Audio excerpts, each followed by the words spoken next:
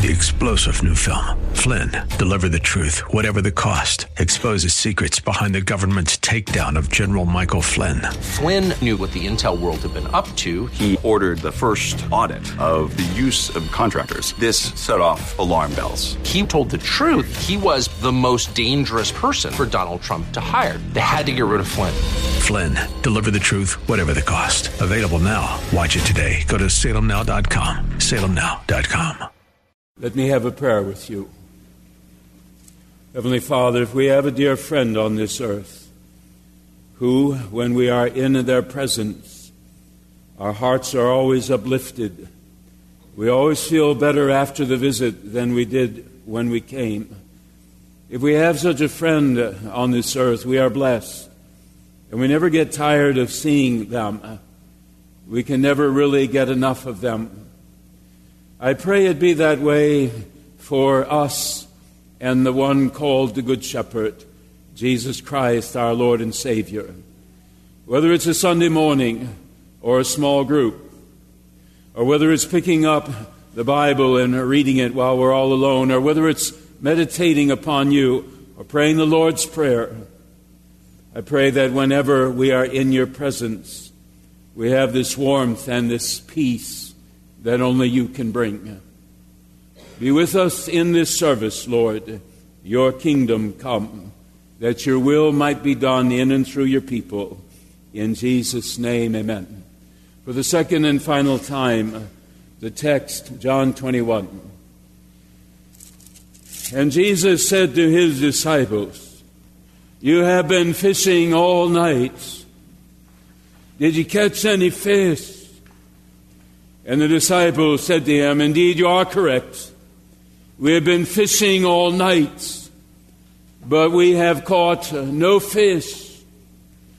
Jesus said to them, "Take the net, throw it on the other side of the boat." And when they had done this, they were unable to haul the net in because they had caught so many fish. The question God asks for salvation, what think ye of Christ? And your answer for eternal salvation, He is the Son of God, my Lord and my Savior. Secondary questions, strongly implied, Matthew 25, parable of the talents, and He's given you them. And the parable of sheep and the goats, and He's given you opportunity. Secondary question, children, in the time I gave you on this earth, since the moment you held your fisherman's license when you're baptized, have you caught any fish? If someone was hungry for God, did you feed him God? Someone was thirsty for God, did you give him a drink of God? If someone's life was naked because they didn't have Him in their life, did you bring them a taste of God? If they were sick with fear or worry, did you bring them God? And if they were in any sort of prison, and there are thousands of prisons, did you bring them God? You cannot say to Him, "You didn't give me many opportunities," because He will have a sad look on His face. And He'll repeat the question, "Children, did you catch any fish?" Very, very, very brief review from last week. Was the problem the ship? The disciples say we need to buy different boats. Now, there's nothing wrong with the ship. Ship had been on the Sea of Galilee 100 years. Nothing wrong with the ship. The ship is a type of the New Testament church. New Testament church in general, this church, Trinity in particular, it's a type, it's a symbol, it's a representation. This ship that you're sitting in right now, it's been here in October 158 years. It's been floating in this community 158 years. There's nothing wrong with the ship. The people in the ship are saints and sinners. Every Sunday, We tell you, cleansed by the blood of Christ. Saints, but we're also sinners. There's no church existing on this earth that is not filled with saints and sinners. And the sinner part gets any church into trouble. Jesus said in the book of Revelation to the 7 churches, I have something against you. He pointed out something wrong, and then he pointed out what they're doing good. And if God is in any church, they cannot help but do good, because that's the work of the Holy Spirit in us. This church here. And nothing wrong with a church. Doctrine is solid. God, Jesus, and His Holy Spirit, they are solid. There's nothing wrong with the ship. Was it the net? Did Jesus say to them, your net's broken, you guys. Come on in, get a different net, and then go back out. No, He didn't say that. The net was fine. He says, take your net, throw it on the other side of the boat. What He's saying is this. You got to stop doing what you're doing, and you got to repurpose yourself. Whatever you're caught up in, and churches can be caught up in 100 different things, whatever you're caught up in, I'm going to remind you, your purpose is to fish for men.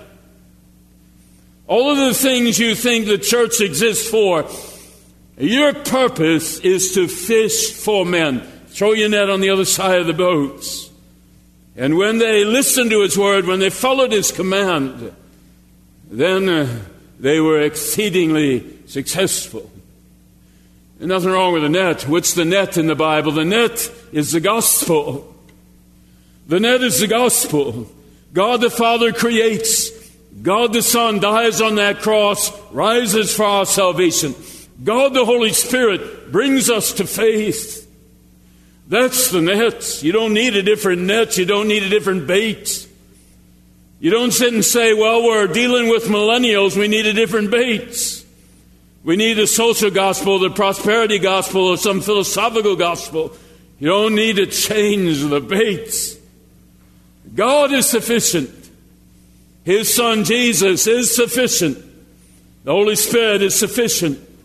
7,200 promises. The net holds.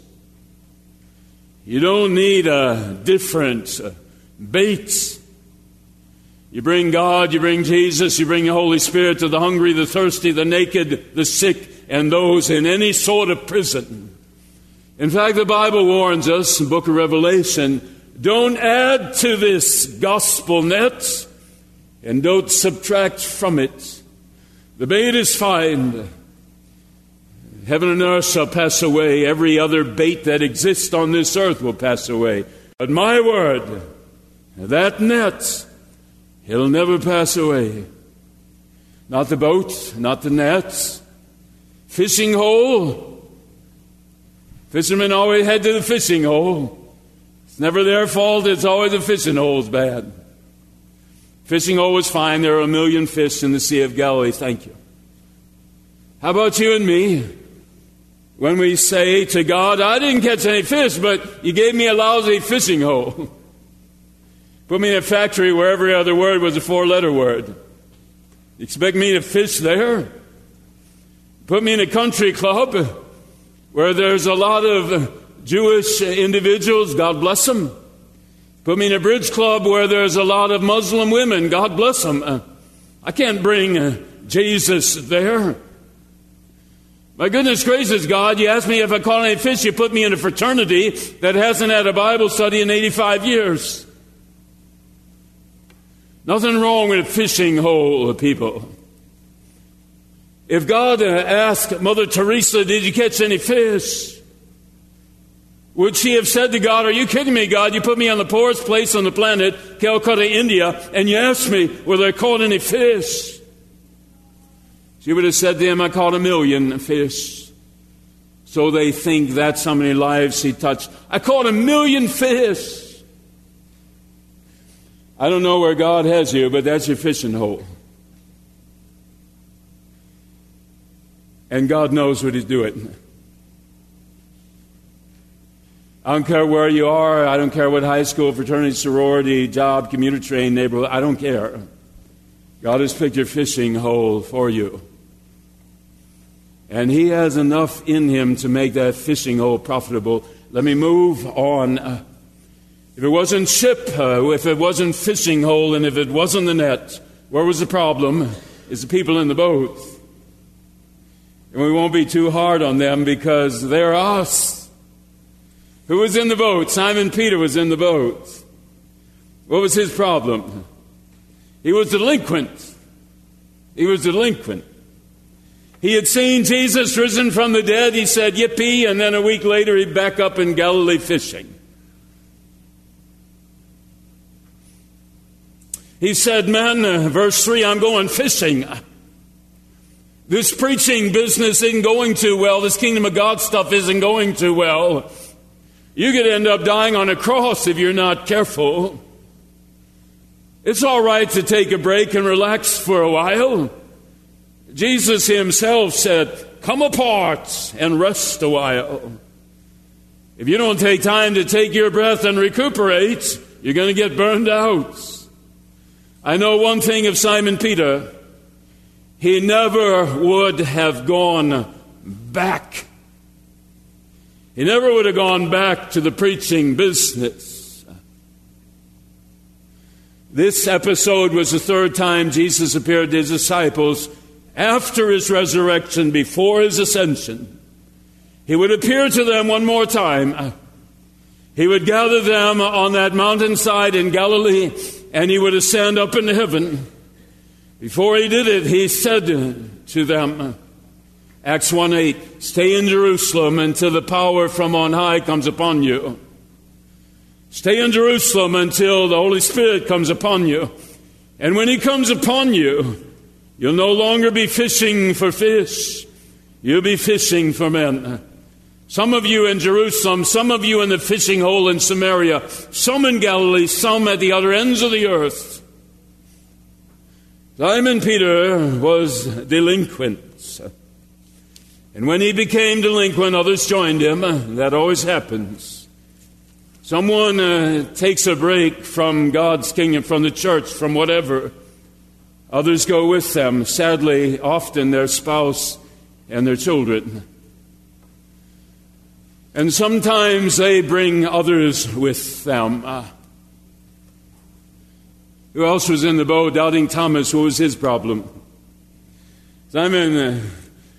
Thomas was a doubter. He was the one who cut off fellowship with others because he thought the others were hypocrites. That first Easter, he's not there. Everyone assembled, he's not there. Why is he not there? Because he can't stand to look at the other guys. They had said to Jesus, we'll die with you before we desert you. And they all deserted him within 24 hours. And Thomas can't stand to be in their presence. Because when he sees them, he sees himself. Because he too had run away. And Thomas said, they're all hypocrites. How many people have left because they look at the church and they say, full of hypocrites. They overhear a conversation in the narthex which isn't too pleasant. They come to a meeting where there's a lot of fighting going on. And they say, bunch of hypocrites. And they're going, we are saints and we are sinners. All at the same time. You look at someone and you call them a hypocrite, you have placed the sin upon yourself. It's the sin of judgment. Were they hypocrites? I guess. Was the Apostle Paul a hypocrite? Yeah, he said he was. He said, the good I want to do, I don't do, and the evil that I don't want to do, that's what I end up doing. Here's Paul and Silas on a missionary journey. Paul says to Silas, you're a hypocrite. Silas says to Paul, you're a hypocrite. John Mark goes on a first missionary journey, gets homesick, goes back home. Second missionary journey, he says, hey, I want to come with you guys. And Paul said, are you kidding me? You deserted us the first time, we ain't going to take you back. And Silas says, my goodness gracious, Paul, you preach about forgiveness all the time. What stunt are you pulling here? Paul and Silas get into a big fight. They separate. I'm sitting there thinking, if other people are watching what's going on between Paul and Silas, that ain't helping the faith a great deal. You have the Apostle Paul and Peter going at it, do you not?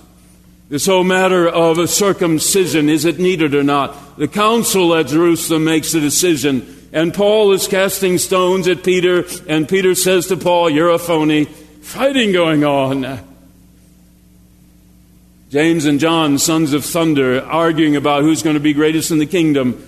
If I told you it was at the very start of the ministry, I wouldn't be telling you the truth.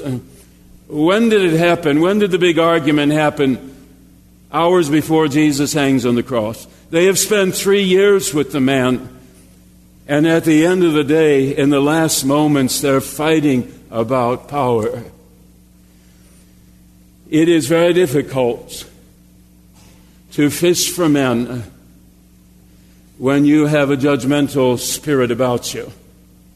It's very difficult for fishing for men when one becomes delinquent with regards to their faith. Who else is in the boat? Nathaniel. Every time Nathaniel opened his mouth, something negative came out. Philip comes to him, John chapter 1, and says, guess who we found? And Nathaniel said, who have you found? He said, Jesus of Nazareth. Jesus of Nazareth, the Messiah, come with us. And what does Nathaniel say? He hears the word Nazareth and he says, can anything good come out of Nazareth?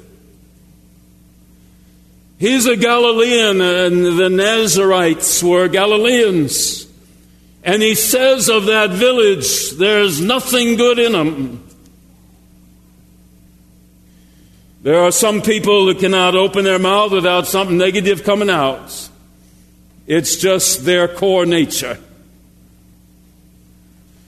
I was at a baseball game yesterday, grandson.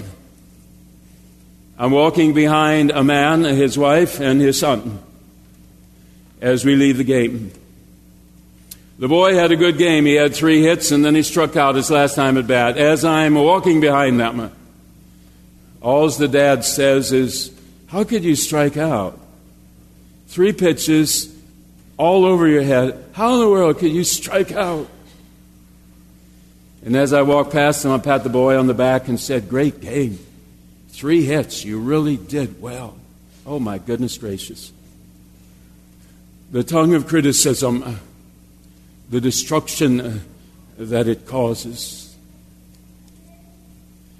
Individuals, sons, daughters, spouses, churches, businesses. That's who is on the boat. Here comes Pentecost. And here comes the Holy Spirit. And it fills them. And when the Holy Spirit comes, the transformation comes.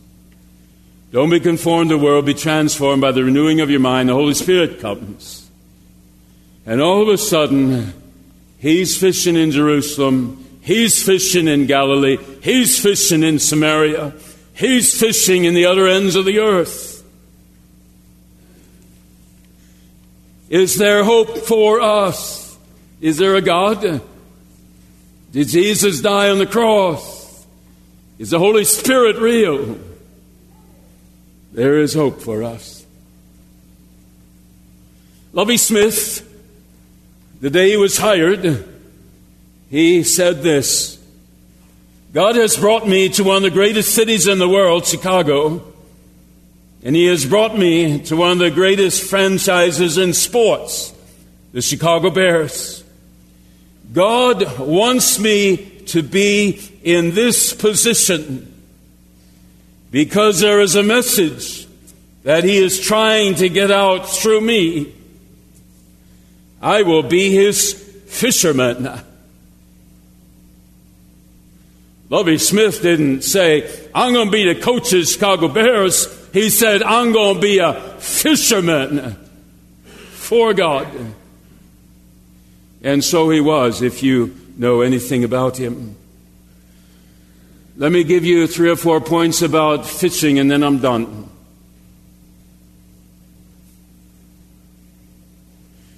If you only fish when it's convenient for you, you're not a real fisherman. Real fishermen for God's kingdom do whatever is needed, even when it's inconvenient. Are you available to fish for God whenever God says it's time to fish? Can He mess up your plans without you becoming resentful? As a fisherman for God, you don't get to pick the fishing hole. You don't get the right to control your schedule. You let God interrupt any time He wants to.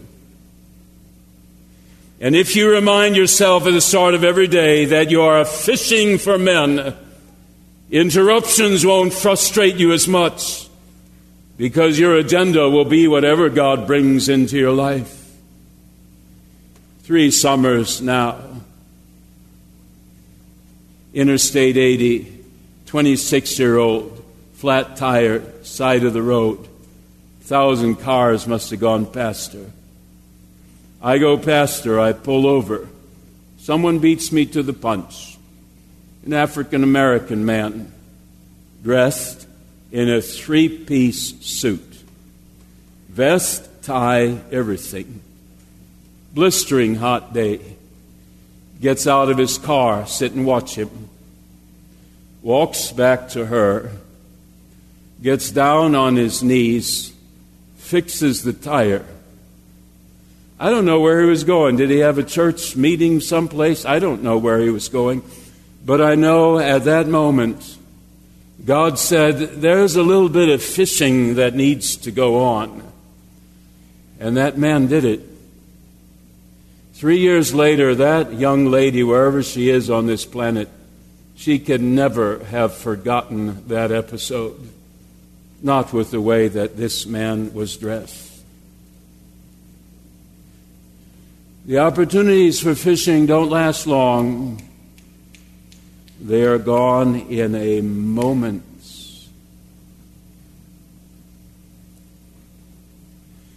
John Wesley said, a fisherman for God will do all the good he can, in all the ways that he can, in all the places that he can, at all the times that he can, to all the people he can, as long as God allows him to fish on this earth. Closing word. Martin Luther movie. Quite good. Quite good. And at the end of that movie, I am so proud of what they did. It wasn't just about Luther and his theology. At the end of that movie, they spent a whole section talking about Martin Luther being a servant, reminding people that Jesus died so that you can serve Him. Jesus died so that you can do all the good you can on this earth as long as you can. And I was so proud that they put that in the movie, that they didn't ignore that aspect of the Christian life. Justification through faith in Christ. Sanctification. As long as we are on this earth, we are fishermen. And whenever God interrupts, which for some of us He does all the time, He doesn't say, put this on hold. He said, here's a fish to be caught. Will you go after them? Alan is ready to sing. So are the singers. Let me have a prayer with you.